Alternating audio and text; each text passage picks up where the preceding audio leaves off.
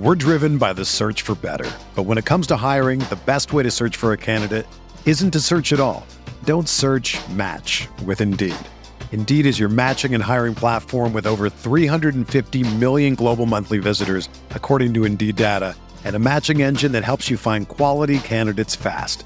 Ditch the busy work. Use Indeed for scheduling, screening, and messaging so you can connect with candidates faster. Leveraging over 140 million qualifications and preferences every day, Indeed's matching engine is constantly learning from your preferences, so the more you use Indeed, the better it gets.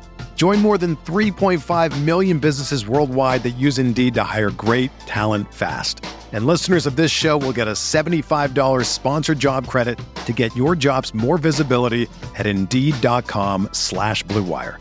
Just go to Indeed.com/Blue Wire right now and support our show by saying that you heard about Indeed on this podcast. That's Indeed.com/Blue Wire. Terms and conditions apply. Need to hire? You need Indeed.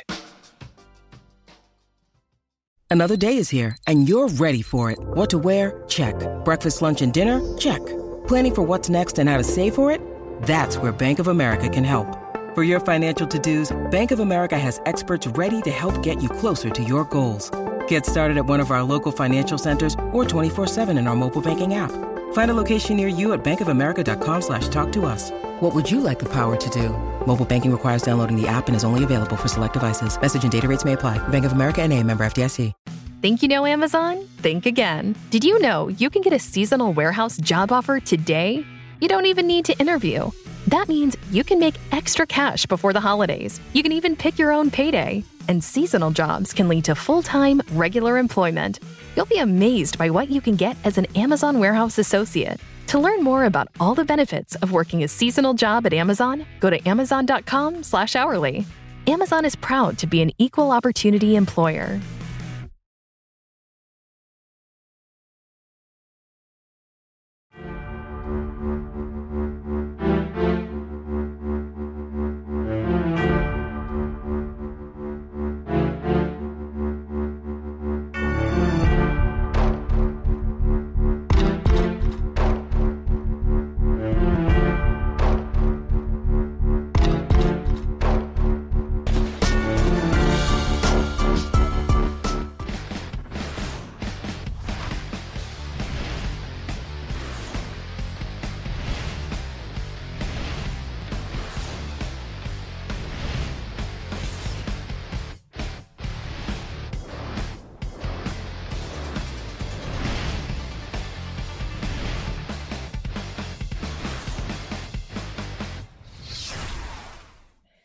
Hello, everybody, and welcome back to the Advanced Sports Analytics Show, presented by RotoGrinders. I'm your host, Travis Mangone, here back with the one, the only, Brandon Adams, but also we have a guest, Stuart Gibson. We'll kick it off with Stuart first. Stuart, how's it going over there, the new guy?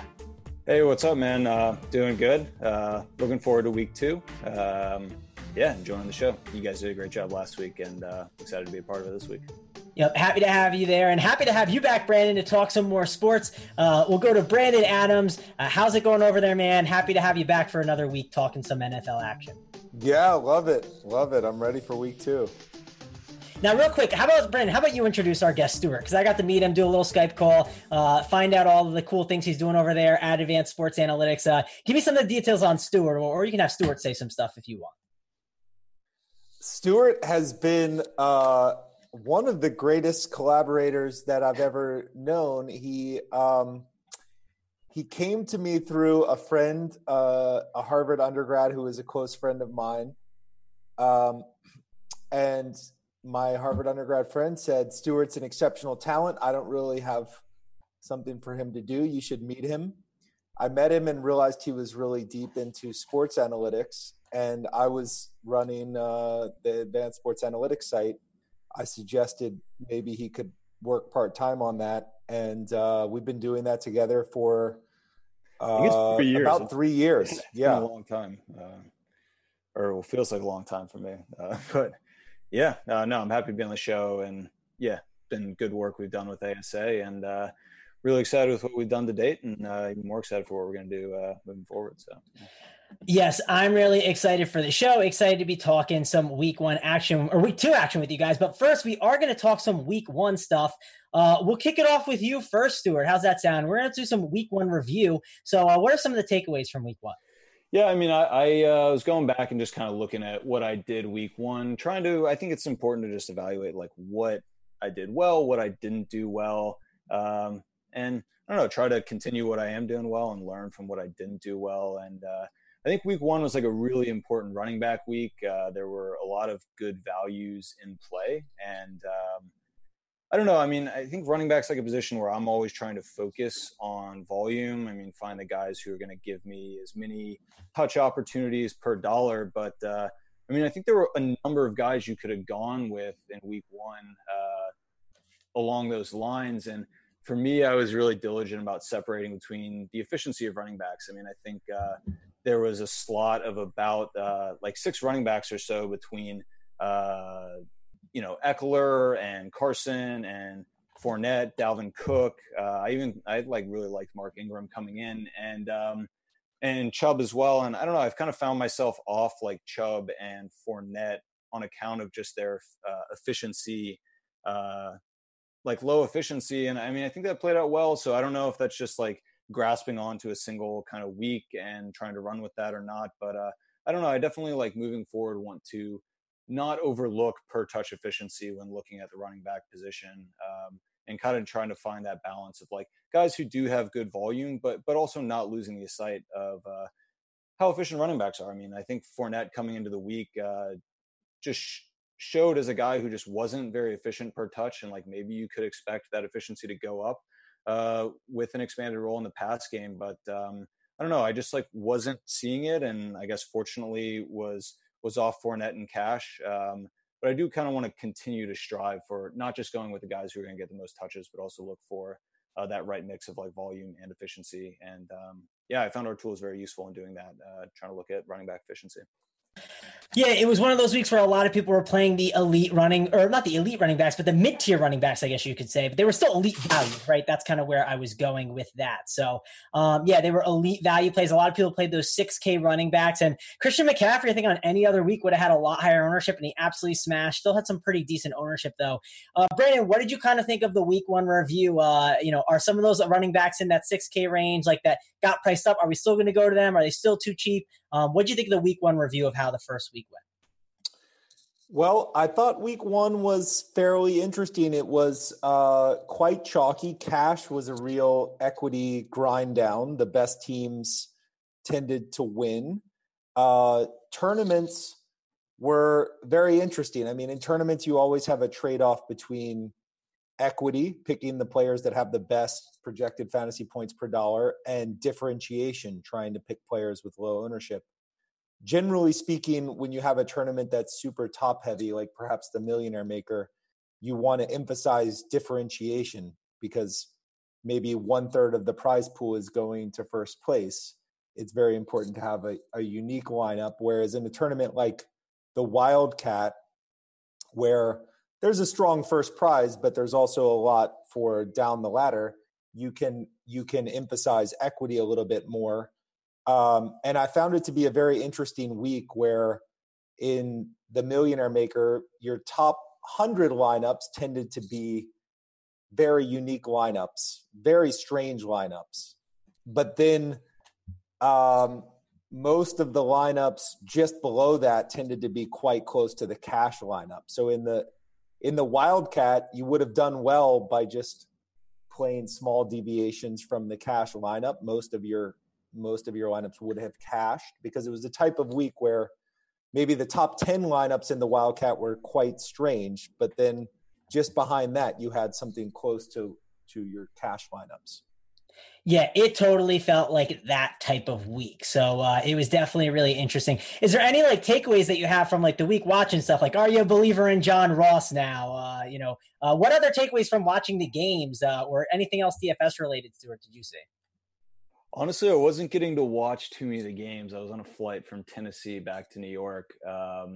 Found myself watching some of the Cleveland-Tennessee game at the airport. But, I don't know. Didn't get to watch too much of the Sunday games. Did tune in for the Monday games. So, I don't know. I'm not sure they're going to be much help terms of Sunday game takeaways from like a viewership standpoint. What about you, Brandon? What else do you have? Any other kind of takeaways from week one? Yeah, so I'm a big believer in the eyeball test, but this particular Sunday I had multiple conflicts. My brother's birthday celebration and a couple other things. So I'm a huge believer in the eyeball test, but it we'll have to wait for week 2 and onwards. We are a data driven DFS outfit, so perhaps our not watching the games maybe aligns with kind of our credo, looking at the numbers and not but no, I'm kidding. I do think watching the games, I think makes a lot of sense, but it's kind of funny that neither of us were tuned into the games.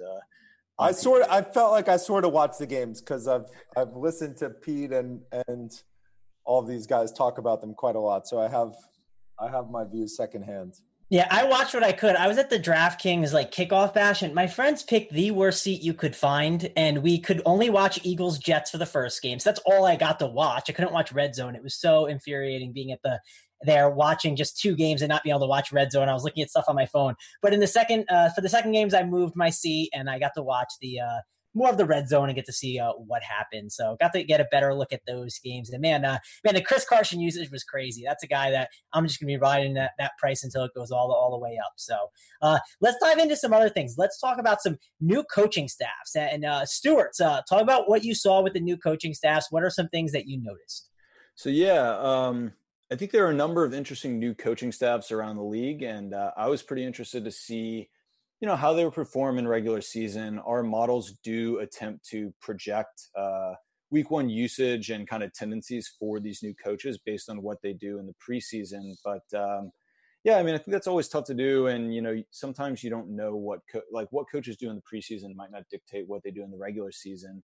I got some notes on a couple coaching staffs I was really paying attention to. I think most notably Cliff Kingsbury and what he's going to do in Arizona, I think is really top of mind for people. I don't know. I came in a bit of a skeptic on, his claims of just running this Texas Tech spread offense where they're just going to be go, go, go. But I don't know, to be honest, I feel like he kind of delivered. I mean, the Cardinals ran 443 air yards in regulation. So, discounting any extra, air yards they got in overtime. That, puts him, that's in rarefied air. I mean, guys like Monken, who we're just praising as air yards beasts, are, in the high 3s. So, to see Cliff Kingsbury and his offense put up that much passing volume and kind of downfield volume, I don't know. Some people kind of saw coming. I was a little surprised by. We saw the Dolphins coaching staff run very air yards heavy offense. I don't know that we can really trust that much, just given the way that game was going. So early in the game, they got forced into a pass heavy and deep pass heavy offense. So I don't know. We'll kind of see what comes out of that, but I'm not too eager to take up what we saw with Miami's coaching staff as gospel. One offense that really stood out to me was the new coaching staff in Cincinnati. Didn't really know exactly what we were going to get from Zach Taylor, who's done some offensive coordinator work, and new OC Brian Callahan, but they put up 381 air yards, a very respectable and kind of high total. So they're looking like a team that really may, moving forward. And we saw Andy Dalton crushed, and as you mentioned, John Ross crushed as well. It's a team to keep an eye on. I think that game was more reasonable than Arizona or Miami, and maybe we can be more trusting in what we're seeing there. New OCs that tended to be very run heavy, and I think kind of in line with what their head coaches were saying they're going to do. Minnesota, 77% of their plays they were running, just absolutely insane. And I don't know. I definitely think for me, it puts a damper on expectations for guys like Thielen or Diggs. And then Tennessee, they brought in Arthur Smith as their new OC. Mike Vrabel, been a very run-heavy coach in his early stages at Tennessee. That continued with Smith, who was running the ball 44% of the time. Granted, they were ahead. Running low ADOT, just over 5 yards per target. These are offenses that I think to me, I trust moving forward will kind of be what we saw in week one. Short passes, lots of runs. Could be good opportunity for Dalvin Cook, Derrick Henry. Might tamper some expectations for Thielen Diggs, guys like Corey Davis, etc.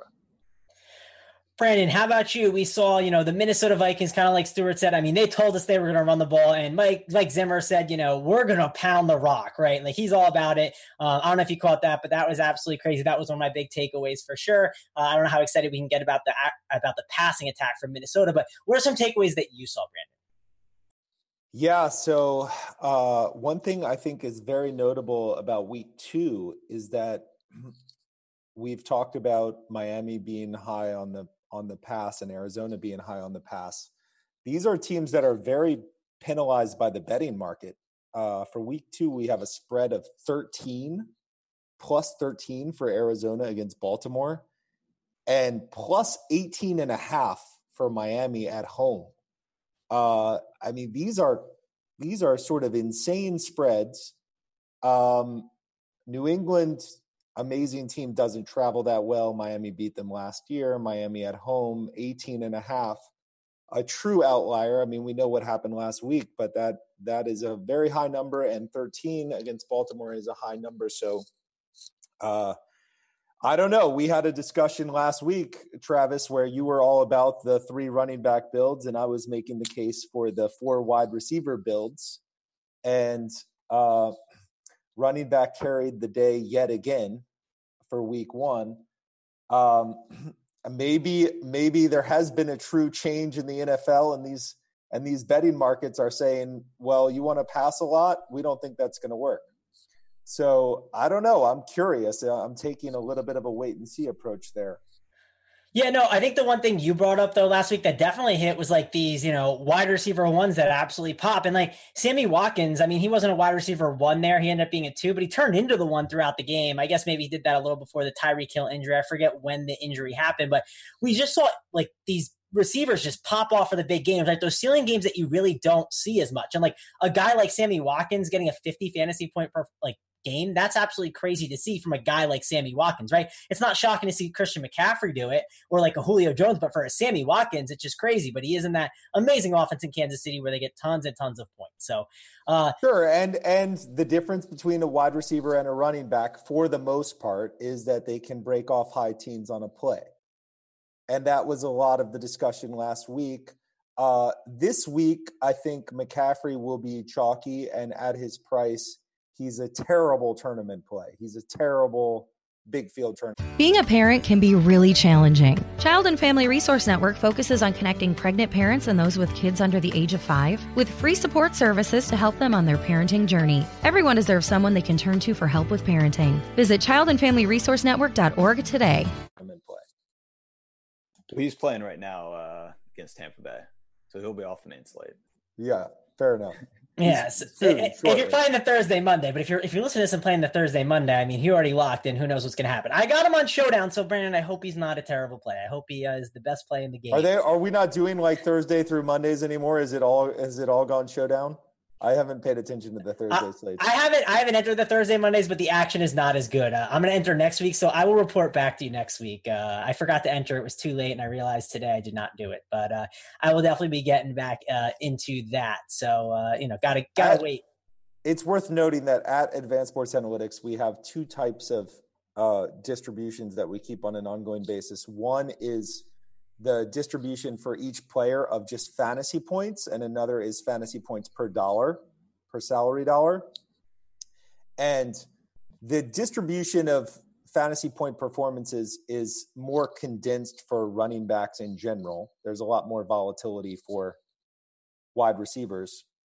And the distribution of fantasy points per dollar is likewise more spread out for wide receivers, more condensed for running backs. So what tends to happen is when you have a wide receiver like McCaffrey, who's priced super high, they don't have access to the kind of fantasy point per dollar performances that you need to win the very big field tournaments.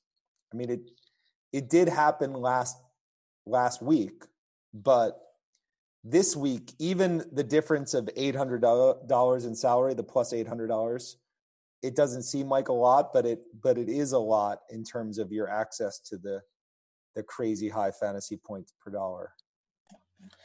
All right, Stuart, do you have anything else to talk about with the new coaching staff changes? Anything else that you haven't touched on that you want to talk about? Yeah, I mean, I also got a note on Kellen Moore. We saw a very balanced approach from Kellen Moore, and I can pull up kind of our historic metrics on, offensive coordinators.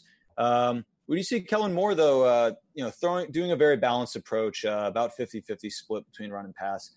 I mean, it was a pretty lopsided game, but in the places that he was passing, I mean, he was pushing it downfield. That 9.4 ADOT ranks pretty high among, active OCs that we're looking at. And, I do think if we can find opportunities to play Dallas in more neutral game environments where maybe Dallas might be less likely to abandon that pass early, I think that's a really interesting opportunity. A lot of buzz about Kellen Moore and kind of what that's going to do for Dak Prescott, and added, options like Randall Cobb and the improvement of Michael Gallup. Very interested to see kind of what that offense is going to do moving forward. And, they got Washington this week, expected to be a lopsided game, but definitely looking to capitalize on that Dallas offense and, the downfield mindset that Kellen Moore brings when we can find them in more neutral game environments. Definitely. Yeah, Dallas, they looked really good. Again, it's one game, right? You don't want to overreact. Like, of course, the Patriots look good and they absolutely dominate, but we don't want to overreact to too many things. Anything else, Brandon, you want to touch on? Or you want to talk about our next segment? Yeah, let's move on to the next segment. Just wanted to note real quick that we did notice the Arizona pass-heavy offense. Christian Kirk is a great tournament play. He has the kind of distribution that can win tournaments, and the playing from behind pass-heavy offense will really suit him this week. Alrighty, let's go on to reality or mirage. And Stuart, this is a good segment here. I like to we get to talk about all of the plays that, are they real plays or are they just fake plays? You know what I mean? Like, can we believe it? So Stuart, how about you kick us off? Who are some of the reality and mirage plays that you saw this week that we need to discuss about? I mean, I'm hesitant to make heavy commitments one way or the other, but I mean, I think the guy we ultimately have to start this conversation with is Lamar Jackson. I mean, we saw him pop off in a huge way on Sunday, and year two quarterback, I think there's a lot of uncertainty as far as how big of a step forward he'll be taking, if he'll be taking a step forward at all. I mean, some things that I'm looking at with Jackson are just his efficiency metrics. So, I mean, his passing efficiency, fantasy points per dropback on Sunday were insane. And I mean, whatever step forward he's potentially taken, I just don't see how that's sustainable for him. I think once our tool loads up, I mean, the fantasy points per dropback that he showed on Sunday were like 3x, I think, anything we've seen from him in previous weeks. And I mean, I don't know, whatever step forward he's taking, I just can't see how that's going to be a sustainable this is our QB dropback app. I just don't see how that type of efficiency is going to be sustainable for him. So I can pull up kind of the graphic here, just showing, let's see, let me pull this out of the way.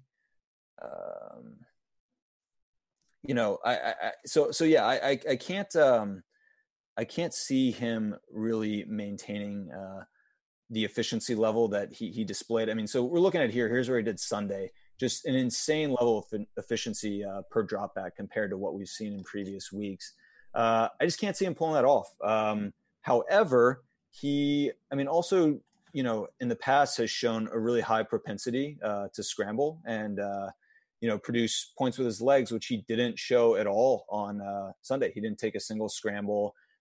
He also, I think, had like 3% of Baltimore's design run plays. I mean, I expect those numbers to go up. So I don't know. I mean, I think Lamar Jackson's for real. I think moving forward, he is just going to be producing fantasy points in a little different way than we've been seeing in the past, or than we saw on Sunday. I'm expecting him to kind of produce more with his legs, produce more with his legs than he did on Sunday, produce a little less with his arm than he did on Sunday. Ultimately, I think that'll be a very productive quarterback. he also had like just a great matchup versus Miami where they were just futile in their defense against him. That's not going to happen every week, although he does draw a great matchup against Arizona this week. So, yeah, I mean, I think he's a legit play this week. Moving forward, I might, though, temper my expectations for him a little bit. Brandon, what about you? I mean, listen, I know that the Ravens are not going to average 59 points per game throughout the rest of the season. There is going to be some regression here, but Lamar Jackson, what do you think of him? Reality or mirage? Well, it's interesting because we know that his pass efficiency per dropback is not going to be anything like week one. It will never approach that. But he is always a guy who has the right tournament profile for us because, as we know, quarterbacks that can rush and possibly rush for TDs or even 2 TDs in a game, those are great tournament plays. So I think we have to wait on him until his price and ownership come down, as I'm sure they will later in the season. But he's the type of player that we want in tournament lineups. All righty. Let's go on to the next one, Stuart. I think you had written up McCaffrey. And again, McCaffrey's playing on the Thursday slate, but I think it's worth talking about because he had an insane volume here of 52% of the touches. So, Stuart, is that a reality or mirage? What can we expect from him? Yeah, I mean, I think what we saw from McCaffrey on Sunday isn't unreasonable to expect moving forward. I mean, we've seen him hit these, 50%, rushing attempt or 50% market share of rushes in the past. And I mean, he's such a dynamic receiver that it's not unreasonable to expect him to hit 50% of just touch attempts. So either rush attempt or target market share. I mean, he's done this in the past. And, we saw Devin Funchess depart from Carolina. And to be honest, he absorbed like a decent amount of, volume market share. And honestly, I mean, we see like this negative correlation between Funchess and McCaffrey, like games where Funchess had a lot of volume, week 7, 2018, for example, like McCaffrey suffered. And in games where McCaffrey is like really popping off on volume, the lack of volume attributed to Funchess seemed to correlate with that. So, I mean, with Funchess gone, I know last week you guys talked about how we could maybe expect that to get redistributed among some of the receivers. But and I thought the same thing. I kind of totally missed the idea that Carolina would just reload that volume back onto their like best player in McCaffrey. So I don't think it's crazy to expect 50%, we don't see him hit like that often, like, where you can just like lock McCaffrey in for 50% of Carolina touches, but like it's going to happen. And I think for the right price, he makes a ton of sense in cash games and should always be a tournament consideration, just given how much volume we can project him to get. What about you, Brandon? What's your thoughts on Christian McCaffrey? Are you going to be, is it reality mirage? What do you think of the situation going on there? Well, one wonders if maybe Cam falling off from his peak is associated with McCaffrey sort of really hitting his stride. Maybe it's like Cam's safety valve. I don't know. For me, it's been a surprising performance from McCaffrey, and I've tended to avoid him both in cash and tournaments. For tournaments, it's, again, the upside versus the salary. The salary got to high levels pretty quickly, and I'm quite surprised when he hits numbers like he did last week. For cash, in retrospect, you wish you did it last week, but I wouldn't have considered it, and I've rarely played him in cash. It's always advisable to play high-priced running backs when they're feasible in cash because their distributions are tighter. And because the site has the problem that they're pricing cash games and huge tournaments at the same time, they tend to price running backs in a way where they have higher projected fantasy points per dollar. So the tighter distribution plus the higher projected fantasy points per dollar make you want to spend up at running back in general. Last week we didn't do it because there was some clear chalk around the 6K price point. But I don't see myself playing much McCaffrey in either cash or tournaments this year. Alrighty, let's go on to the next one, and it's Derrick Henry. Listen, I'm not the biggest Titans fan. I thought this offense would absolutely stink. I also thought the Browns would come out swinging and be awesome, but they were not so good. A little bit of a reality check week one that, there are teams in the league, they get paid to play football. So what do you think of Derrick Henry and this Titans offense, Stuart? Because there's not a lot of weapons there, and if there's not a lot of weapons, maybe Derrick Henry just becomes, a wrecking ball if they run down the field a ton.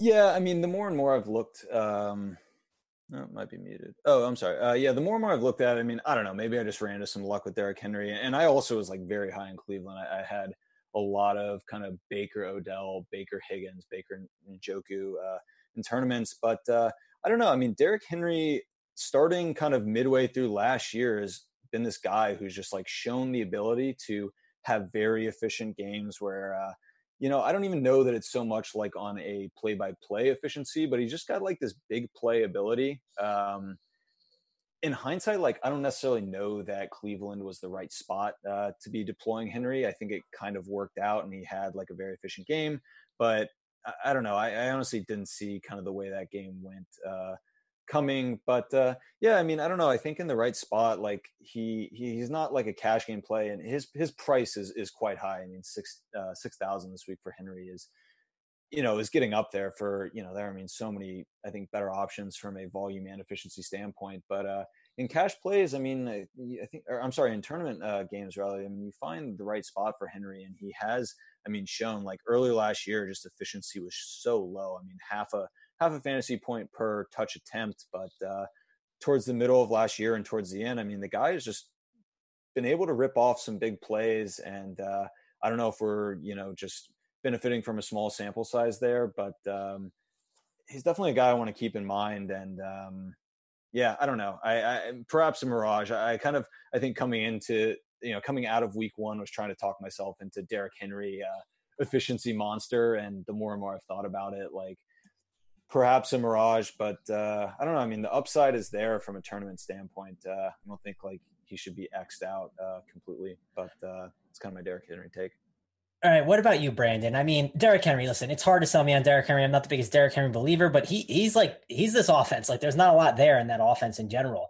So, Brandon, give me the scoop on Derrick Henry. Are you believing it?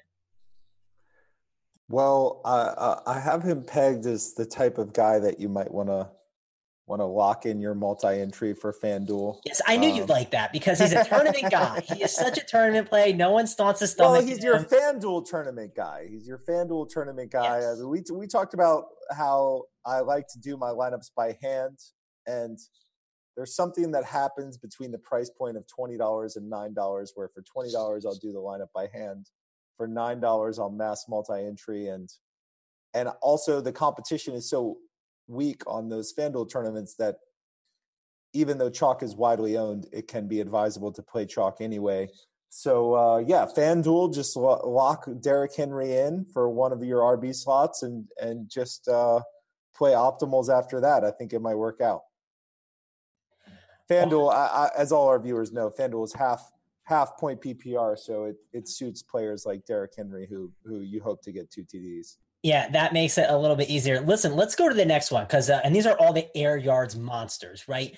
We got DeSean Jackson in that revenge game. We got John Brown paired with Josh Allen, just airing the ball out a ton. I mean, these are some home run hitters, and these are guys that help you win tournaments. They help you take everything down. So, Stuart, are we buying these guys? Because like DeSean Jackson, when he was with the Bucs, I mean, he increased the air yards of Jameis Winston and Fitzmagic, and I'm assuming DeSean Jackson, when he's with Wentz, he's going to increase his air yards as well and increase the opportunity for that stack to just hit.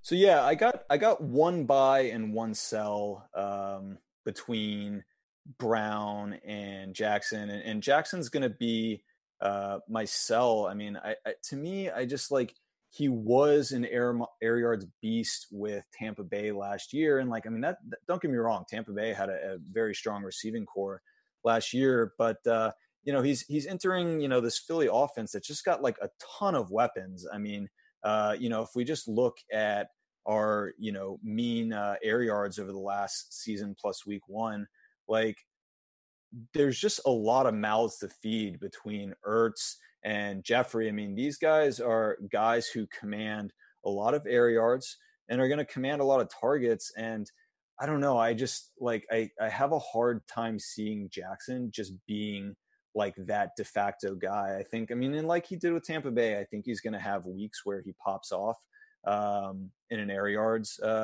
context. But I mean, I just think there's so many mouths to feed where there's these other guys, Ertz, there's going to be games where they're feeding him, half of their air yards.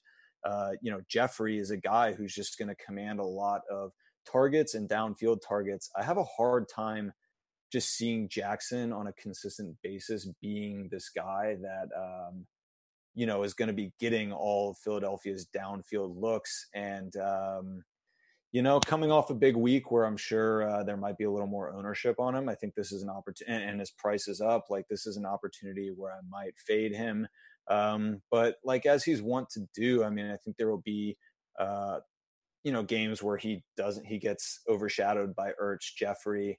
And then, that might be a good opportunity to run Jackson back. I think he's just going to be very up and down, but I'm saying mostly mirage here, at least from a kind of cash and consistency standpoint.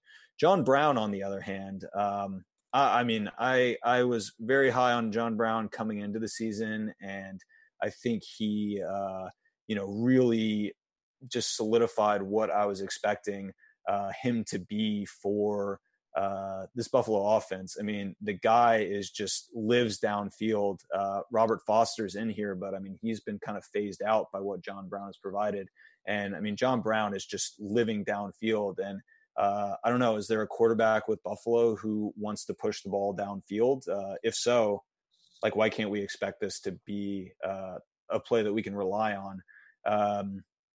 Additionally, I mean, just Buffalo in general has between McDermott and Brian Daboll, a very kind of air yards happy offense. They are, ranking near the top leading into this week in terms of how many,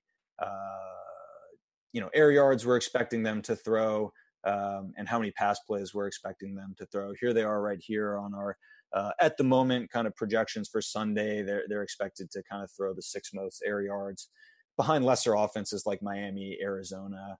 I think John Brown's going to be a beast for Buffalo this year. And I'm sure we'll get to week 2 quarterbacks in a second, but I mean, I think the John Brown, Josh Allen combo has a lot of upside moving forward. So I think it has a lot of upside this week, Stuart. This is a great week to run it out there. I think it's a good idea. Brandon, do you have anything to touch on those two guys, Jackson and Brown, or you want to just dive into the positional breakdown? On Brown, I think we found the advanced sports analytics perfect play. He fits the coaching tendencies of Arizona towards the run. He's the type of player that has big air yards, a perfect tournament distribution. Not a cash guy historically, and I probably wouldn't go there this week, but tournaments, he's your perfect play. He has the breakout games. And he's a perfect pairing with Josh Allen, who we also like this week. And then, as I noted,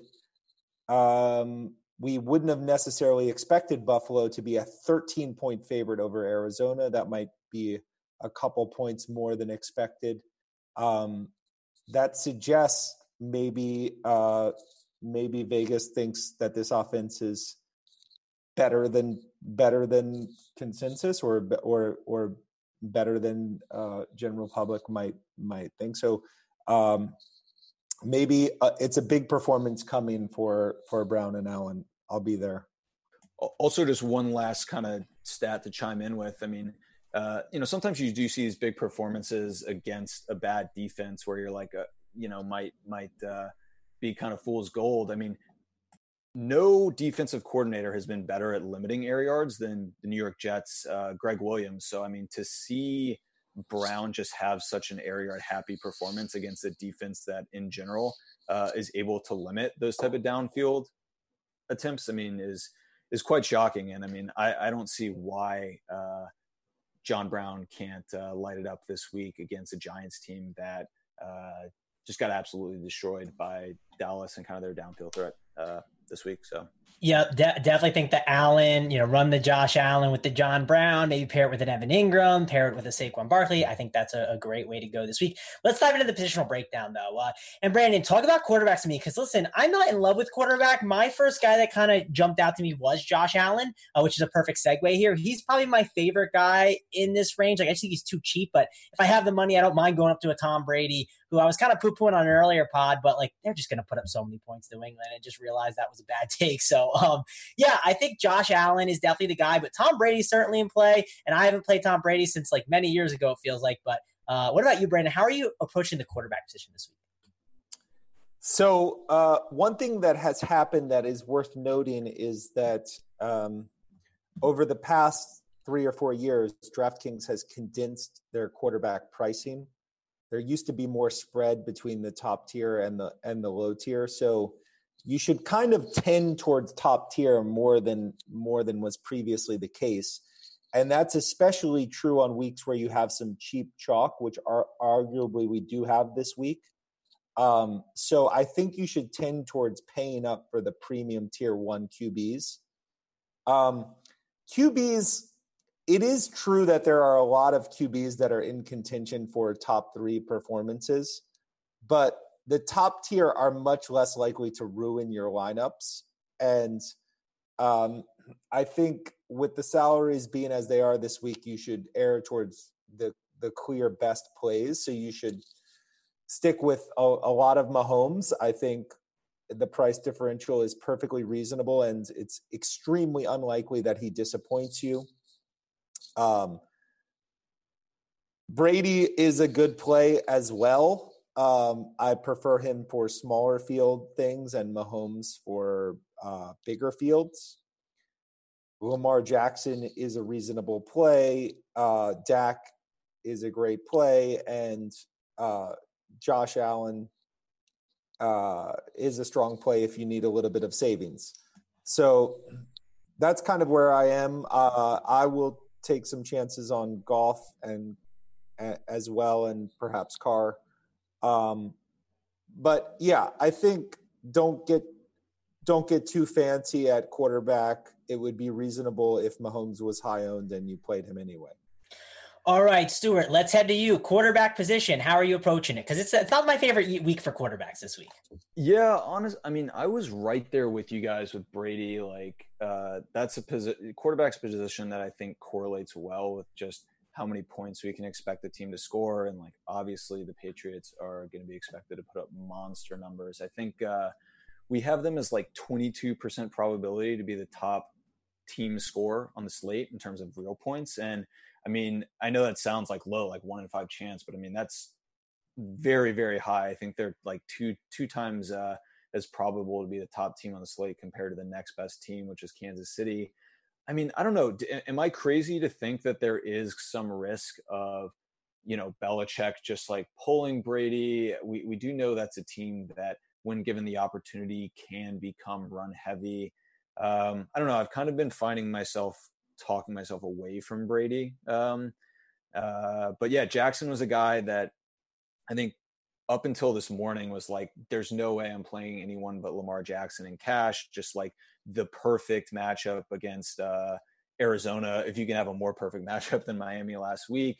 But yeah, I have actually been finding myself creeping towards Josh Allen. I mean, when you look at Allen versus Jackson, their metrics are like extremely similar, just in terms of per dropback fantasy efficiency, their tendency to run the ball, especially in the red zone, both on a designed run play or via scramble.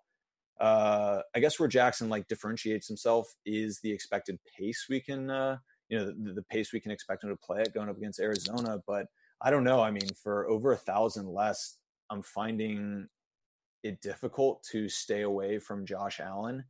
I don't know. I mean, you said, lower price quarterbacks like have a risk of ruining your lineup. I mean, Josh Allen has a risk of ruining, Sunday if you're a Bills fan. If you're a fantasy owner, though, I don't know. I mean, the guy just plays bad real football, but really good fantasy football in terms of just his ability to push the ball downfield, take off and run. yeah, I'm intrigued by Josh Allen. Some tournament plays. I don't know. I might be tempted, probably mistakenly, to look for some cheap plays. I mean, is Gardner Minshew like completely out of the realm of possibility at his price, or am I just like trying to get too cute with just going all the way down to I think that's a good tournament play for sure. I mean, the thing about Gardner Minshew is he's going to help you get in guys. If it helps you jam in players, that's fine. I mean, you can listen. If you're probably gonna have to pair him up with someone, right? Though you want to pair him with like D.D. Westbrook, who obviously has like getting a ton of volume. So maybe do like the Gardner Minshew, pair him up with Fournette, and pair him up with D.D. So that's a route that you can obviously go to as well. Anything else like quarterback, Brandon? Or you want to head on over to the running backs? Yeah, that's about it. I mean, I would say keep it simple and try to get top tier quarterbacks. Of course, if you're playing a 300,000 person tournament, you can take some chances with guys that have flashed upside historically, like a Stafford or a Breeze, but I won't be doing much of that. Yep. All right, let's go over to running backs. And at the top, we got Barkley against Buffalo, but do you pay $9,200? That's expensive. I kind of like going down to Kamara at $8,200 in that Rams-Saints game, which is going to have a ton of scoring, I'm sure. It's the highest total of the week, so got to load up on that game. Love Kamara in that spot. Then we got $7,200. We got Dalvin Cook, who, we saw how much usage he got, absolute usage monster. Brandon, we'll kick it back to you. What are you doing at the top with running back? Because Barkley's a guy I don't expect that you're paying for. In cash this week, it might be a week to pay up for running back. I haven't been deep enough in there. He's the type of guy I might consider paying up for. In cash, of course, it's a totally different animal where you're looking for tight distributions, high projected fantasy points per dollar, and much unlike tournaments, negative correlation is desirable. So it can be quite reasonable to pair up Josh Allen, John Brown, and Saquon Barkley, whereas that would be suicide in a tournament. So I haven't been deep enough into construction, but if we come upon Josh Allen as our best cash game tournament play, and John Brown is in contention, then it can be quite reasonable to play Barkley with Brown and Allen. So yeah, I don't dismiss it out of hand. We have plenty of mid-price guys that are great plays: Jacobs, Eckler, White, Connor, Aaron Jones. There's plenty of value, and it might be the type of week we have to wait close to lock to determine exactly how much value we have at spots like tight ends. What can we fit and what can't we fit? Yeah, because there is value throughout the industry, like a cheap running back that could be in plays. If Le'Veon Bell is out, we don't know. But, a Ty Montgomery could pop up as a guy that's just going to get so much run and stuff. Stuart, how are you paying at the top? And then if you could dive into like the 6K range, because in that 6K range, I mean, Carson is really interesting. Fournette's not a bad play. Eckler with, the tight end situation, no Hunter Henry is going to help Eckler a ton. And those receivers are banged up over there. We talked about Derrick Henry before. Marlon Mack got a ton more run. So the 6K range is interesting too. So talk about the top and then just dive into the 6K range after. Yeah, I mean, I'm totally with you, Travis, on Kamara. Saquon makes sense if you're going to try to do a game stack against Buffalo. But, yeah, I mean, the price is quite rich on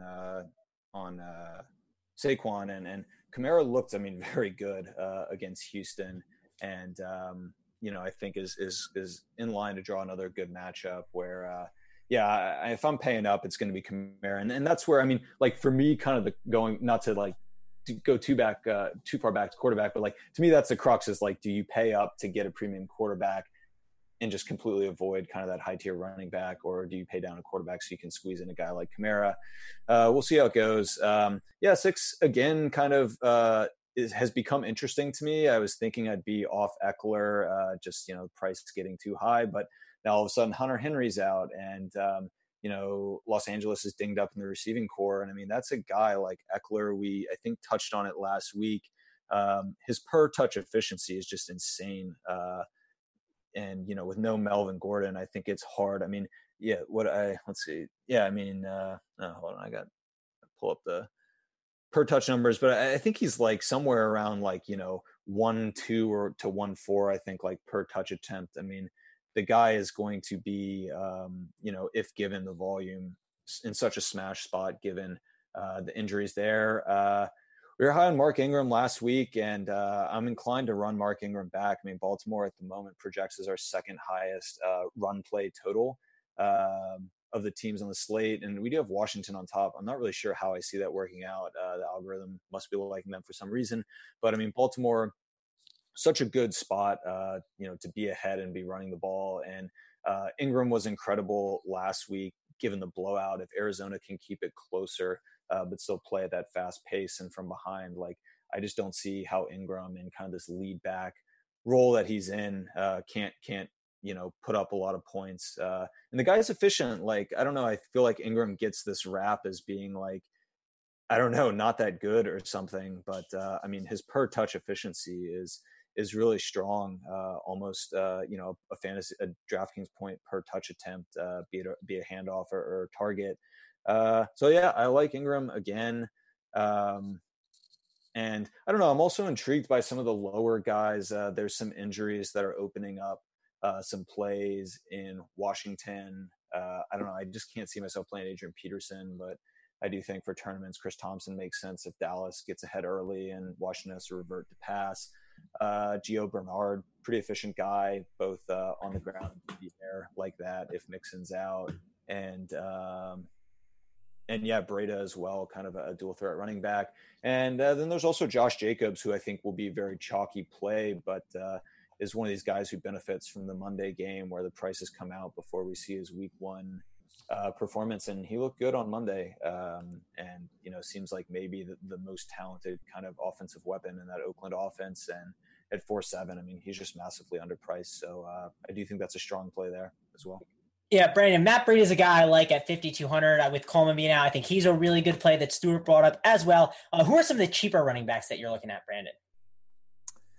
So I think this is a week where we're really going to have to wait, like, right down to it.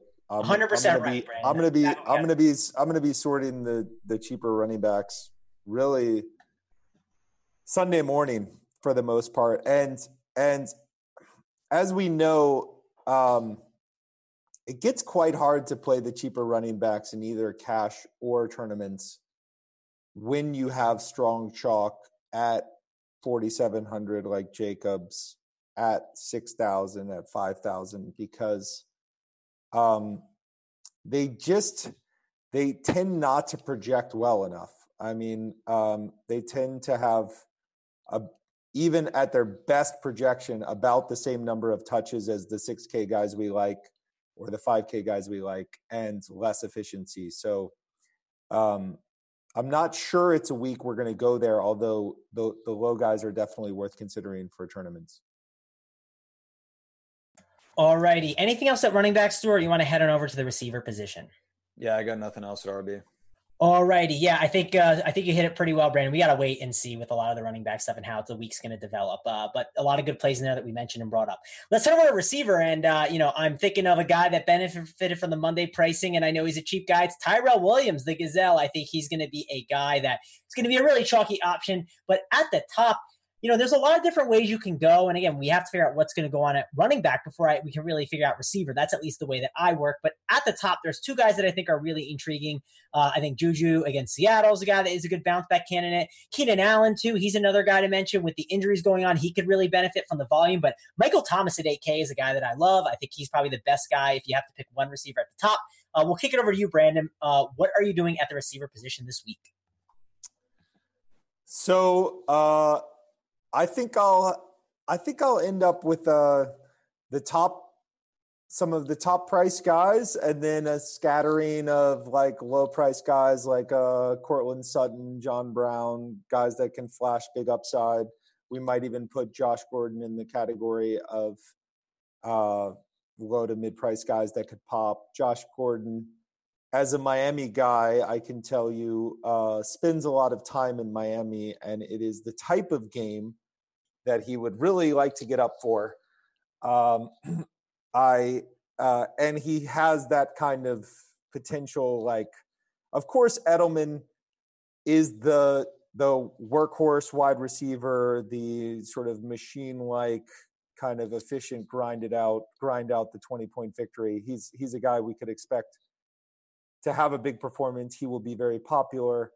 I love Gordon for tournaments as the much less owned guy that could really pop. I think Tyrell will be extremely popular. Juju, Beasley on our non-John Brown lineups. Hopkins, how can you not love a guy that body slams the opposition and then trash talks the NFL for not allowing such things? Cortland Sutton, Amari Cooper, as we mentioned earlier, Christian Kirk. Keenan Allen was a bit of a target monster for week 1, didn't have the performance, but we might expect that he could get there this week. That's about where I am. Yeah, some other guys, I mean, you can throw some darts at those Rams, all those Rams receivers. They obviously have that tournament upside, and, they kind of going to spread some ownership thin between them all because everyone takes different shots. Another guy in the mid-tier, Allen Robinson. I mean, we saw him really look really, really good last week, and with Mitch Trubisky targeting him a ton. So I think he's someone that's certainly in play. Stuart, talk to me about the receiver position. How are you handling it this week? Yeah, I mean, totally with you guys on Juju. I mean, I think his price is quite low for where we can expect him. Pittsburgh tends to be a pretty pass-heavy offense with Randy Fitchner. Love Juju. Also love D-Hop. I mean, the guy has just – there are a few receivers as consistent as he is and just in terms of just, like, owning his offense's volume. I mean, just, like, he's so prolific in – the red zone, so prolific, really at all points in the field. Like, I do like DeAndre Hopkins a good deal. And, I'd go so far on Josh Gordon to say that he's like a viable cash play. I don't know. Julian Edelman at 6'9" feels like a lot. And, Gordon is just such a downfield threat. I have a hard time believing that New England is not going to be able to get loose for a couple big plays. I mean, I wouldn't be surprised if Gordon ends up in my cash lineup at all. I think he's due for a really big week, especially and with New England. I want to see what happens with Antonio Brown. I am assuming he's not going to play. I don't know. I haven't seen like a ton of news on what the expectation is, but I just can't see how they get Antonio Brown out there in a significant role. And if not, I mean, Gordon's the one guy on New England that can really take the top off the defense. So I love Gordon. Tyrell Williams, totally agree. I mean, the price is very good on Tyrell. The question I have, like, we've talked about Jacobs, we're talking about Tyrell, and I imagine we'll get to Darren Waller at tight end. Like, how many Oakland Raiders is too many Oakland Raiders? I mean, they looked good on Monday, but I don't know. I just, like, to me, that does feel like a ceiling performance for just, like, that offense as a whole. And I don't know. I just can't justify playing, I certainly can't justify playing 3 Raiders and have a hard time even justifying playing 2 Raiders. No, that's a good point, Stuart. I will say, like, I think I saw this stat. Someone posted it on Twitter, and I wish I could quote who it was. One of the guys that does a lot of football stuff, maybe a Pro Football Focus guy or something, but it was like Derek Carr was the QB2 and the QB4 last year, I think, against Kansas City. So, like, and if they're going to be trailing, they're going to be passing a ton. Like, Waller is certainly in play. We can just segue to tight end because there's a lot going on at tight end. Like, of course, Kittle against the Raiders. Who doesn't want that? Or not Kittle against the Raiders. Kelsey against the Raiders. Who doesn't want that? Especially with no Tyreek Hill, there's more volume, more opportunity. He's a great spend-up option. Kittle, he's an interesting guy against Cincinnati. But if you look, Evan Ingram in that game environment and with the volume he could be seeing with Shepard dealing with an injury, that's intriguing.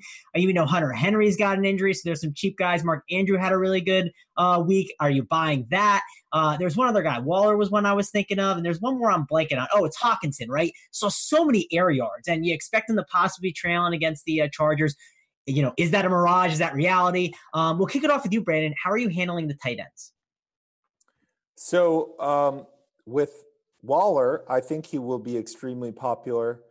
It is notable that in terms of the team projected points per team fantasy dollars, Oakland is going to rate very high this week. you essentially have 5 guys that are likely to score all the points in Jacobs, Carr, Williams, Waller, and Richard. And with you could do reasonable lineups by just saying, all right, Jacobs and no Carr or Waller, Williams, Carr, some Carr with Williams, and some Carr with Williams and Waller. I think it's a pretty nice team to focus on for tournaments. Other than Waller, it kind of feels like a pay down at tight end week because the chalk is pretty strong. So I think you could sprinkle in some Hawkinson. You could sprinkle a lot of Waller, and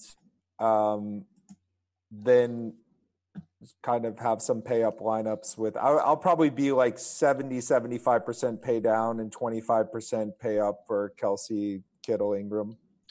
Alrighty, Stuart, talk to me. We're running low on time, but I want you to do something for the people. Brandon last week talked about your site, Advanced Sports Analytics. I want you to give kind of a quick breakdown to people, what they can see with it, then give your tight end breakdown, and then I'll talk about stacks for everyone. We'll go through our stacks, and we'll get up out of here. Yeah, I mean, I think the goal with ASA is just to make data accessible to, our users. There's a lot of good data out there that I think just requires like a lot of data cleaning and work to really aggregate in a usable way. And I think we work really hard to take like immense amounts of raw data. And I mean, not even like the full universe of data that's out there, but what we have access to, and try to put it together in usable tools with an interface so that people can easily and quickly. I mean, I think when you're dealing with like injuries on Sundays, like being able to pivot quickly is so important. So trying to aggregate that data in a usable way so that people, can get the information that they need. If you have a question about like what data point do we want to see and how do we want to respond to that, giving people access like to those data points through our tools. So I think that's our primary focus. Tight end, lastly, I mean, I think I'm kind of in line with Brandon, see myself paying up a little bit for Kelsey and Kittle, but for the most part, going Ingram and down. Waller I like a lot. I mean, I'm not super high on the Oakland stack. Just as a whole, like their team point probability to be the top on the slate, we really got to come down here. I mean, they're a 2 to 3% probability of topping the slate. I just don't see how that can support 3 guys or even 2, and just Waller being the cheapest among Jacobs and Tyrell to me makes the most sense. And also like to me seems least dependent on positive game script. So I like Waller a lot. Delaney Walker's another guy I'll throw out there. Tennessee, kind of sneaky high point total, and our projections for them, really going off is higher than I think I would have expected. Delaney, is a guy that could garner a lot of targets in the red zone, if Tennessee finds themselves there a lot. So that's a play I'm kind of interested in tournaments, but probably a lot of Ingram and Waller for me this week, tight end. All right, let's end it off with stacks. Brandon, give me your favorite stack, favorite contrarian one, right? Don't mention the Rams. We know that game is a great one. So that's the one we'll keep off the board, but give me one stack that you really like this week. Well, I think it will be contrarian enough to play Buffalo, and I think that will be likely my biggest tournament stack. All right, Stu, how about you? Brandon took the easy one. What's yours? I one that's off the board, so I feel comfortable and no one's taking mine. Yeah. Oh man, I do like Buffalo and New York with the possibility of running back Ingram. I like a lot. I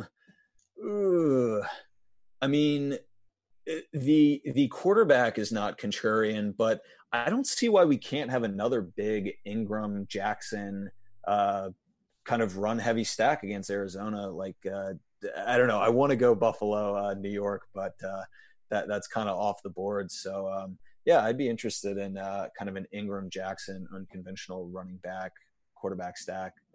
Maybe that's crazy though. I don't know, but that's my pick.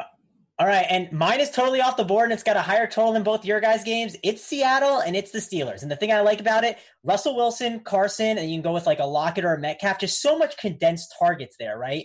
And then you can run it back with Juju, who we know is going to get loaded up with targets. So that is my contrarian stack. We got to get up out of here, guys, though. Thanks a lot for joining us. We will be back next week for this show. Excited to be doing this show with you guys, with Stuart and Brandon.